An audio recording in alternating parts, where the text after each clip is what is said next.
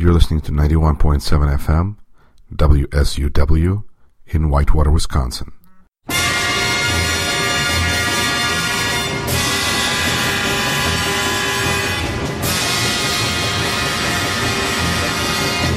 You're listening to WSUW 91.7 FM. This is Rashkin Report, and I'm your host, Yuri Rashkin. On today's program, conversation about the relationship between Orthodox Church and the alt-right. I'm excited to welcome to the program Friar Herbal, who is an independent scholar and a full-time chaplain serving the Air National Guard, and also Inga Leonova, who is the editor of the Orthodox journal The Wheel and college instructor of religion studies, as well as a professional architect. Welcome to the program. Hello. Well, let's start by kind of setting out what we're talking about here. It seems like there's possibly even a long-standing relationship between the Orthodox Church and alt-right. Can you talk a little bit about that and fill us in? Well, I would start. I'm not sure that you can put it quite in these terms. I would say that it is probably a sad reality that the Orthodox believers of the more conservative persuasion are sometimes attracted to the alt-right politics, but also that the alt-right who are looking for a religious home tend to find it in some form in the Orthodox Church. But it's not exactly a long-standing relationship. It seems to me that it is more of a very loud and publicly known, but an aberration. How long has the relationship been? It's obviously not formal. There's no signed agreements. It just seems like some of the representatives of alt-right, including the one mentioned in the story here in Religion Dispatches from a few days ago, how Orthodox Christianity became spiritual home of white nationalism, speaking about Matthew Heimbach, and I'm sure there's, at least the article insinuates that there's many others that have found a home and communion at Antiochian Orthodox Christian Archdiocese, and I think we just don't hear much about Orthodox Christian belief, much of anything, because unless you're in an area where it is particularly strong. So if you could talk about that relationship, whether it is new, official, unofficial, old, new, however. Father Oliver, do you want to take this? Yeah, sure. I'll go for that. I wasn't sure if he was continuing as a follow-up to you. I guess I would say it's probably a well-established relationship to some degree. If you look at both Europe and America, certainly Europe, right-wing populist movements are popular. And I think that this is sort of Orthodoxy's a version thereof. But one of the things I would point out from the outset is I would be careful to distinguish Heimbach and the so-called traditional youth group that he's part of, and white supremacists and alt-right, because alt-right is such a broad category, certainly to the right, certainly conservative, but I wouldn't want us to paint everybody who would claim to be alt-right with a white supremacist brush either. What I found troubling about the Heimbach case at the time was simply two things. One, that he found that white supremacy seemed to cohere with orthodoxy as he understood it, which is not how I understand orthodoxy, nor how I think most American Orthodox understand orthodoxy. And then the second thing was the larger ecclesiastical concern, the concern that you had silence initially on the part of the bishop and other clergy within the church. And on the one hand, I sort of get it. It's, I think, normal for people in churches to get embarrassed, to not want to call attention to themselves when it may be negative attention. On the other hand, I don't get it. And I think that we need to be willing to call something out when it's starting to gain a foothold within the church, and it's something that isn't healthy. And I would say that about any institution, not simply a church. So, that was when I engaged Heimbach and his movement. That's where I was coming at it from, not from any kind of professional position in terms of where I am as a chaplain, but I can't speak for the DoD or the government on this issue. But I can certainly say that as an Orthodox priest and an Orthodox Christian, at the time I found it, and still find it, very disturbing. What was your experience interacting with the Heimbach movement or organization or whatever? Well, it's kind of a group of colleagues, if you, I guess, or friends, or I'm not sure what else to call them. It was very odd. You get a lot of hate email, a lot of nasty comments, some of which, I didn't post on the blog. And that was actually my general experience with that. As far as how they responded, they tended to go right to the ad hominem. They wouldn't get into any historical or ethical discussion of the issue. They just wanted to, kind of make fun of me or other people. Very childish behavior, honestly. And within the church, I would say, it took a couple of days, but eventually there was a posting on the website of the parish and a letter from the bishop. But sadly, it only came after there was a little bit of an internet outcry.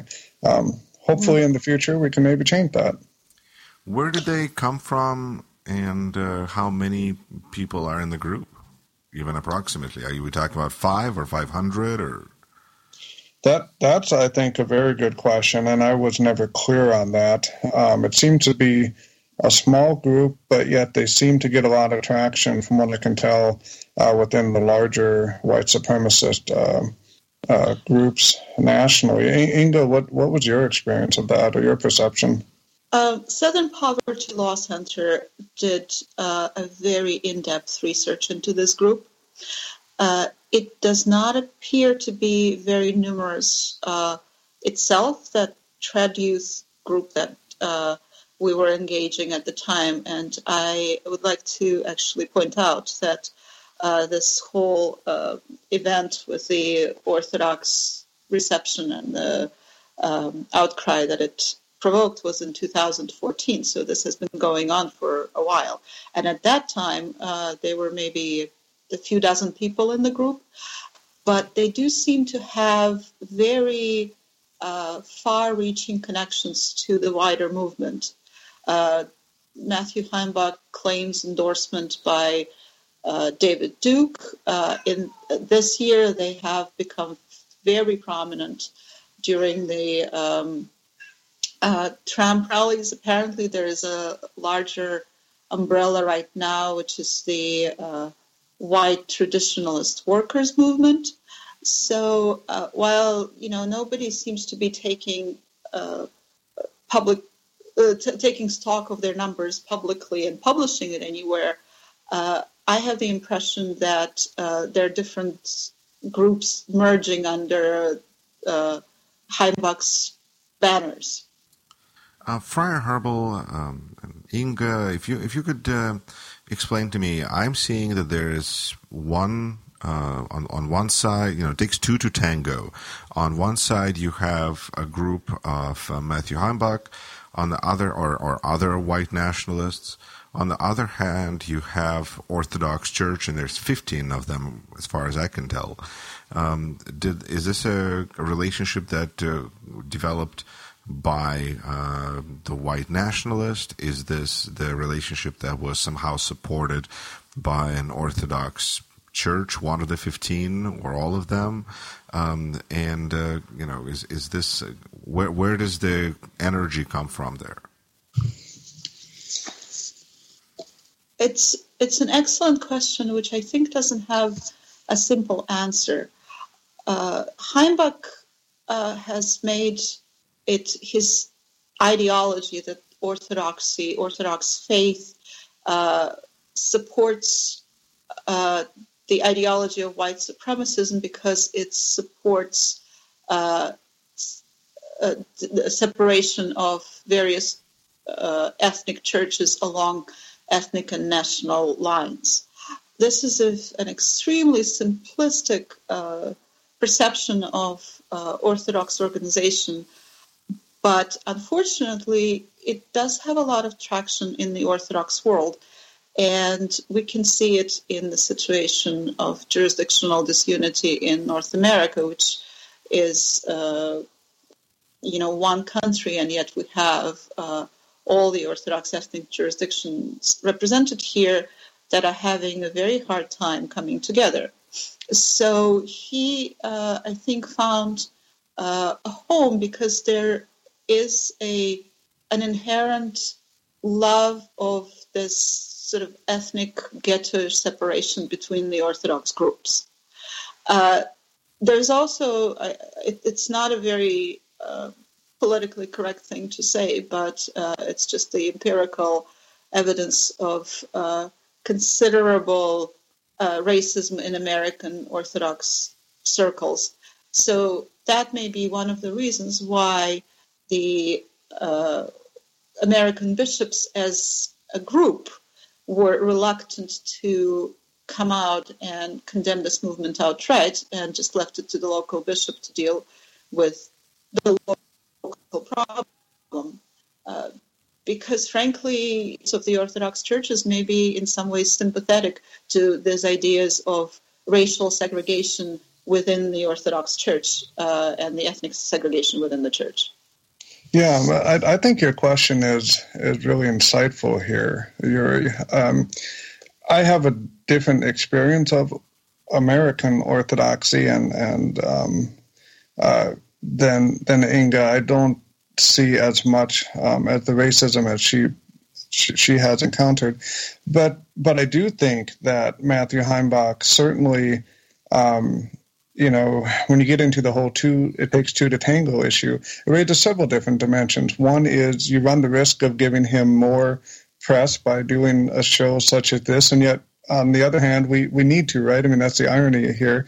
But then also with the whole two to tango aspect, I think Inga's correct to say that basically Heimbach and his supporters would use the multi-jurisdictional reality in America as a way to bolster their position and say, well, see, look, you're divided amongst ethnic lines. And, of course, they would conflate ethnicity and race, which itself is questionable. But they would say, see, look, you're divided amongst ethnic lines. Therefore, Orthodox theology supports our view in wanting a white supremacist expression of orthodoxy also.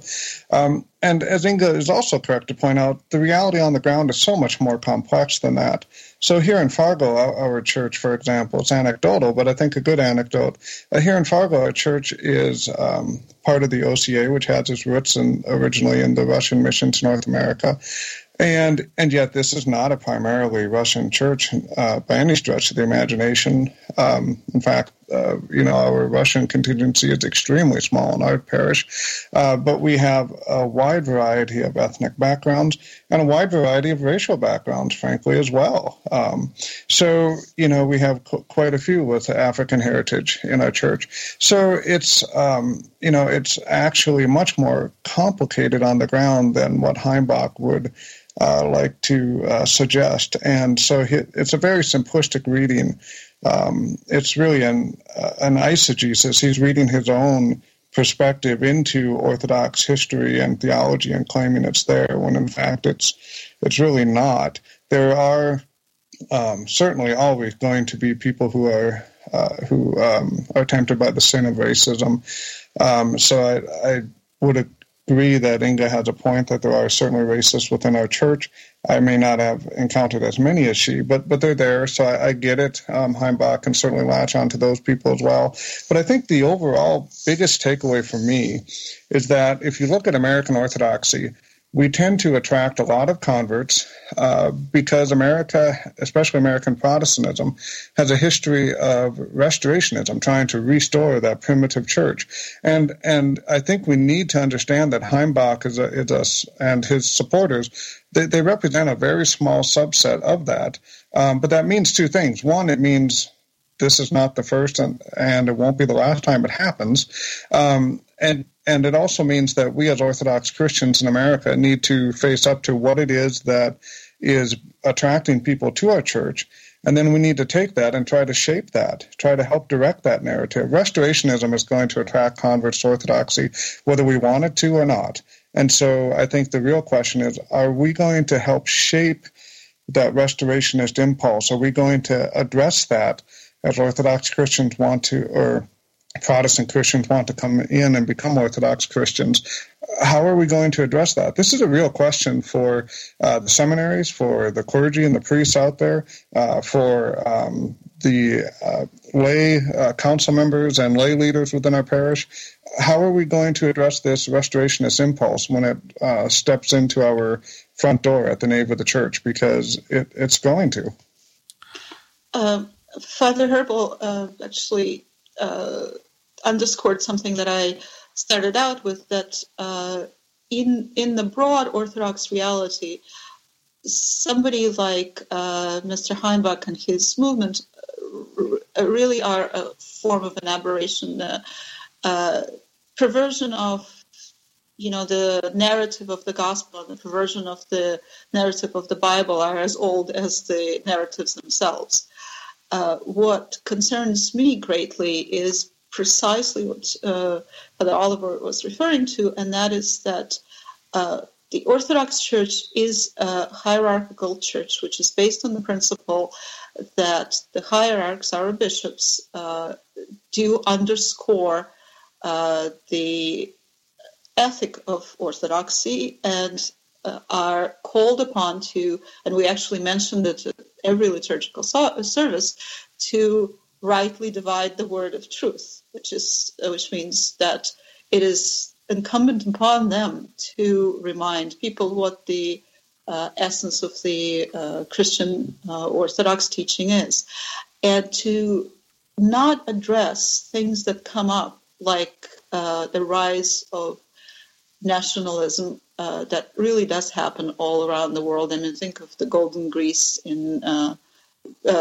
Dawn in Greece, which did find a home in the Orthodox Church, or the nationalist anti-Semitist groups in Romania, in Serbia, and in Russia that also have seen the rise in the later years. To not come out and as a group, as synods, and speak on those issues, I think is a great mistake, and I think that really creates a problem where these groups do feel that they're welcome, as opposed to being simply self-supporting and self-asserting. You're listening to WSUW 91.7 FM, The Edge in Whitewater, Wisconsin. This is Rashkin Report, and I'm your host, Yuri Rashkin. In today's program, my guests are Friar Herbal, who is an independent scholar and a full-time chaplain serving the Air National Guard, and also Inga Leonova, who is the editor of the Orthodox journal The Wheel and college instructor of religion studies and a professional architect. We're speaking about the relationship today between the alt-right and white supremacists and Orthodox churches. It's a sensitive subject because, as Friar Herbal pointed out, on one hand, you don't want to publicize and promote certain attitudes and point of view. On the other hand, I think transparency creates more accountability. And so here we are. Peeling apart the layers of this onion, what I'd like to understand is that we're looking at a version of religious extremists, or somebody who associates their extremism with religion. And the same way that when we look at people of Muslim faith, we can say, well, this is not entirely how Islam is. This is just some extremists who found a perversion of the faith, and this is who they are. But it does create an impression in the minds of many, especially when perhaps exploited by political leaders, that that's how religion is. And the main, I think, point there is as you pointed out, are they self-sustaining or do they have support from within the church? And in the case of alt-right, do you feel that they are out there in the wilderness saying we are orthodox and this is how orthodoxy is, or do they enjoy some measure of support, and what kind of support do they enjoy from Orthodox churches? My impression, and it may not be accurate, but my impression is that they are out there in the wilderness and have found, home in some of the more extreme parishes or even extreme clergy. But I may actually be wrong. I think that just based on my experience of American Orthodoxy, this attitude that Heimbach preaches within Orthodoxy of the segregated church, and that is actually what he preaches. He doesn't say that Orthodoxy is for the whites. He just preaches segregated Orthodoxy. Black Christians should be with Black Christians in the Black church, and white Christians should be in the white church. This is an attitude that does have tacit ideological support in, I think, very wide Orthodox circles. The activity of Heimbach's group, which is at times violent and which does promote very, true white supremacist values, is something that people would be and are, I think, uncomfortable in aligning themselves with officially and publicly. So after he has been excommunicated by the Antiochian bishop, he had to go to Romania and find a supporter there. And unfortunately, right in the capital in Bucharest, in a parish which is known to be associated with descendants of the Romanian Iron Guard, which is known as a Nazi group. But again, that's pretty far. As I said earlier, what I find very troubling is that even though it's not like his name has completely disappeared off the Orthodox radar in North America, the American bishops do not feel compelled to come together and speak on this particular matter and on this particular group. And it's not like they don't come together on other issues. They're very quick on writing encyclicals against same-sex marriage.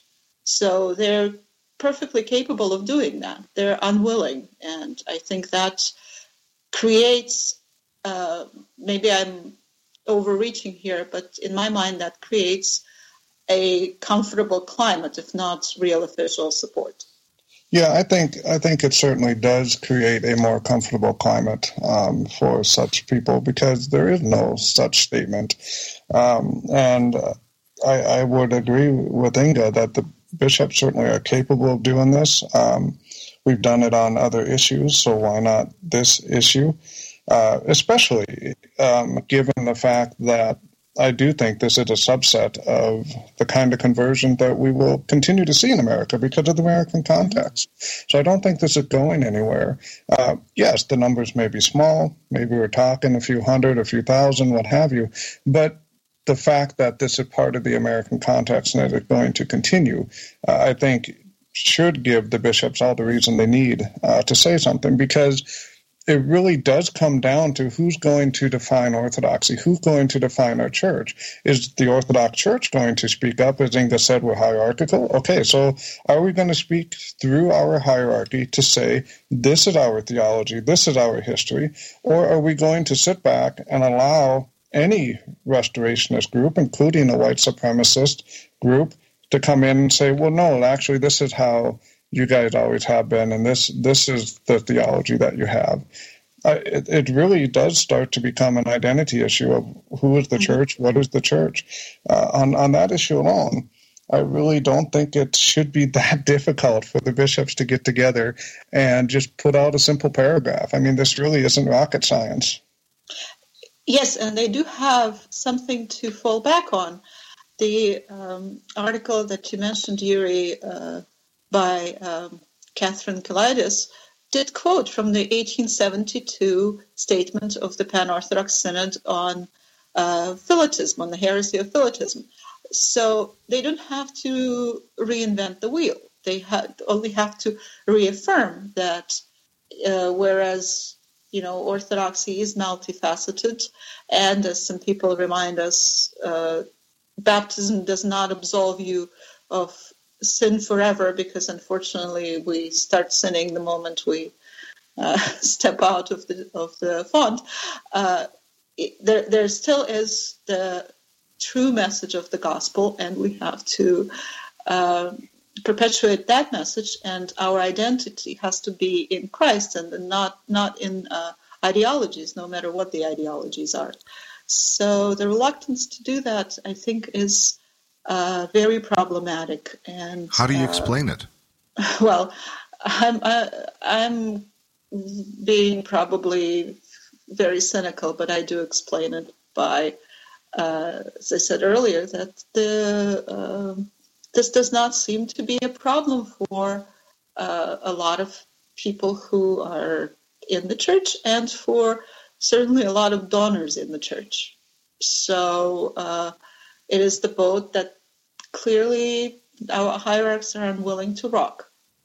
And I think I tend to explain it as a perfect storm of different issues or different aspects. I think there are some people who are in parishes that, such as I've experienced and worshipped in, where there is integration, and I think many of those people will look around and say, well, there is no problem, let's just ignore it and it will go away.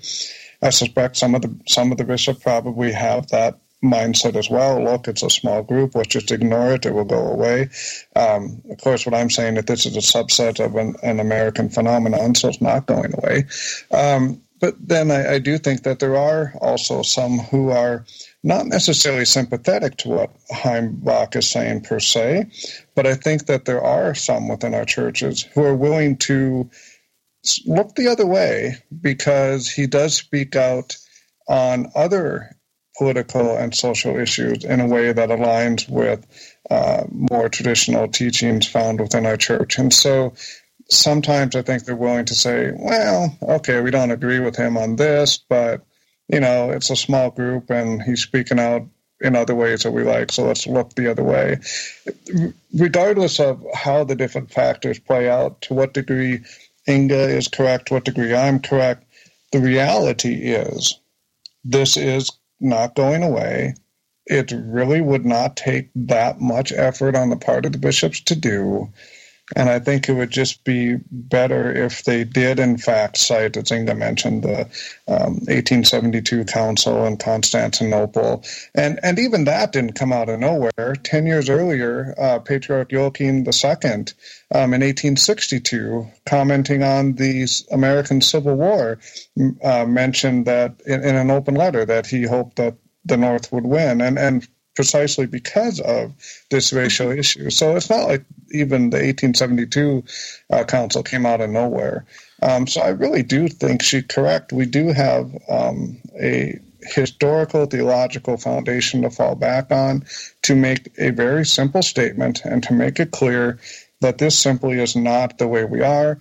Christ died with both arms open. It's for the gospel is for everyone. It doesn't matter what your ethnic or racial heritage is.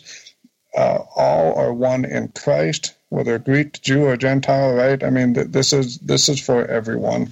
And I really don't think this really should be that hard. Friar Herbal, you make several references to this is not going away. We need to stand up to this. What do you really mean when you say this? When I say that, you broke up a little bit. But when you say this is not going away, what is this that you really mean? Sure. In it? Yeah, what it really means is that you will continue to see non-Orthodox in America motivated by a restorationist impulse coming into Orthodoxy, and that will include various subsets. Most will be rather mainstream, but you will continue to see subsets that will take their own political ideology and apply that as part of restoring that original church, finding that true Christianity, finding that New Testament church or ancient Christianity. We hear these different phrases thrown about. And in fact, it's something that Orthodoxy herself promotes, right? I mean, we can go online and quickly find websites and blogs that promote finding, quote, the New Testament church, finding, quote, the ancient church. So we actually encourage Americans to do this. So we're encouraging them to do this.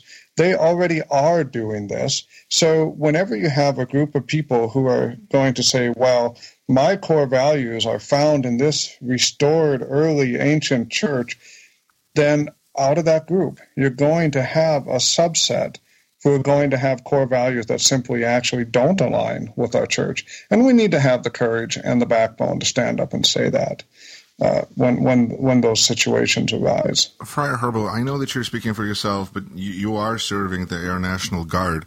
Can you share can you share your perspective on whether this type of mindset is, I'm not going to say prevalent, but how present it is in the Air National Guard?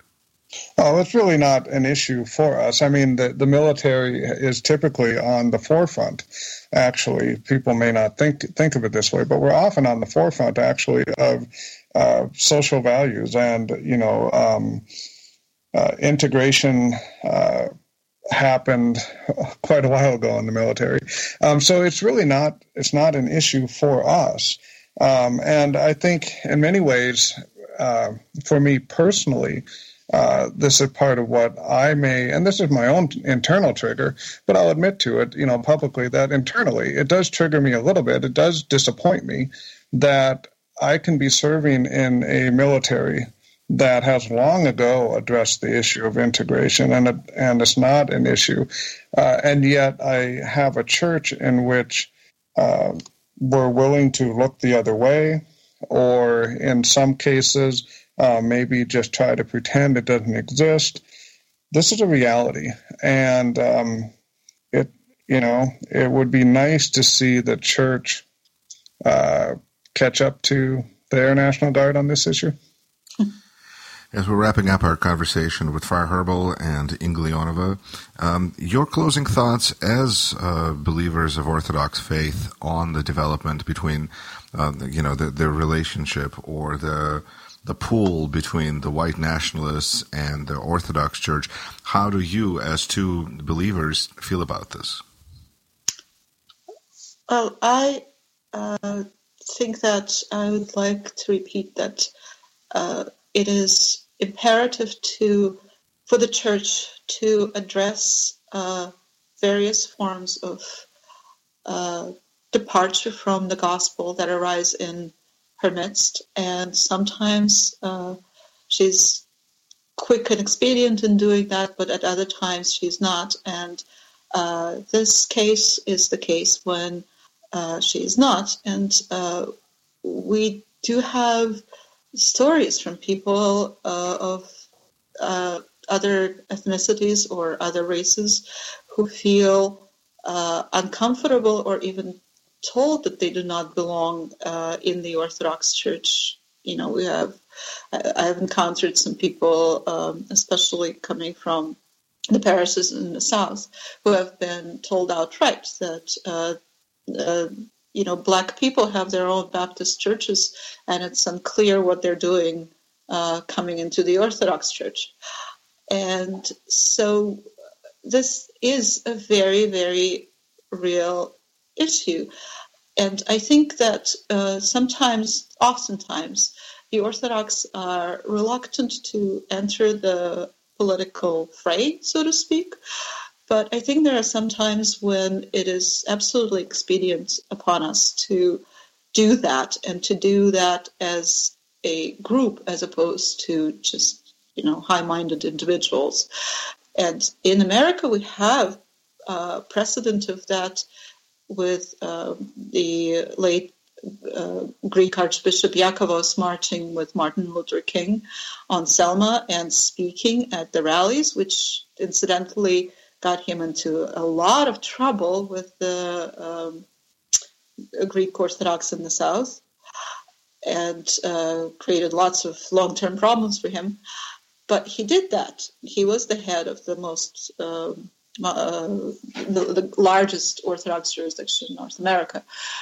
And I think that today, now, there's a time when we're witnessing the change of the political regime, which capitalized on the issues of the separation from the other, on the idea of the Muslims being the enemy, the illegal immigrants from the South, the Mexicans, and the Latin Americans being the enemy.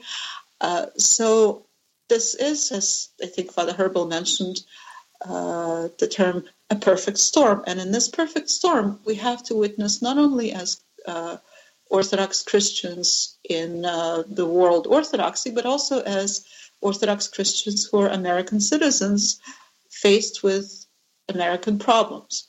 So that's kind of my take on this.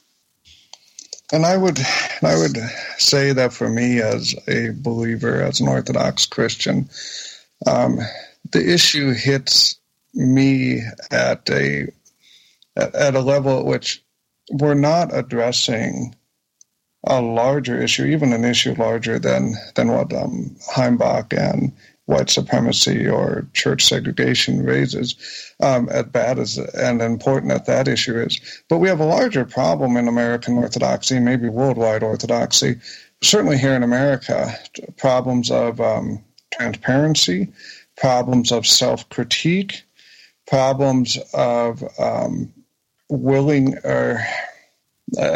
just a general unwillingness to look ourselves in the mirror. And I think that to the degree that we are successful in changing on that, to the degree that we start looking ourselves in the mirror, that we start allowing internal self-critique on different things, to that degree, we will end up addressing this. This is just a subset of that larger problem in American Orthodoxy. And my hope and my prayer is that the church actually starts to do that. I think there have been small strides made during my lifetime. The OCA several years ago had to deal with some internal problems and did so, got very public online. Although it bothered many people, I thought, thank God, we're finally doing a little bit of this. I really think that's, as a believer, that's the real issue. Is the church willing to simply take an honest look in the mirror and to remember that our sins are covered not by how well we can sweep things under the rug, but by the blood of Christ? It's really that simple. I agree wholeheartedly. That's very well put. Father Herbal, serving with Air National Guard, and Inga Leonova, editor of Orthodox journal The Wheel. Thank you so much for being on Rashkin Report. Really appreciate you being part of this conversation, and perhaps we'll need to continue this in the future. Thank you so much. Thank you. You're listening to 91.7 FM, WSUW, in Whitewater, Wisconsin.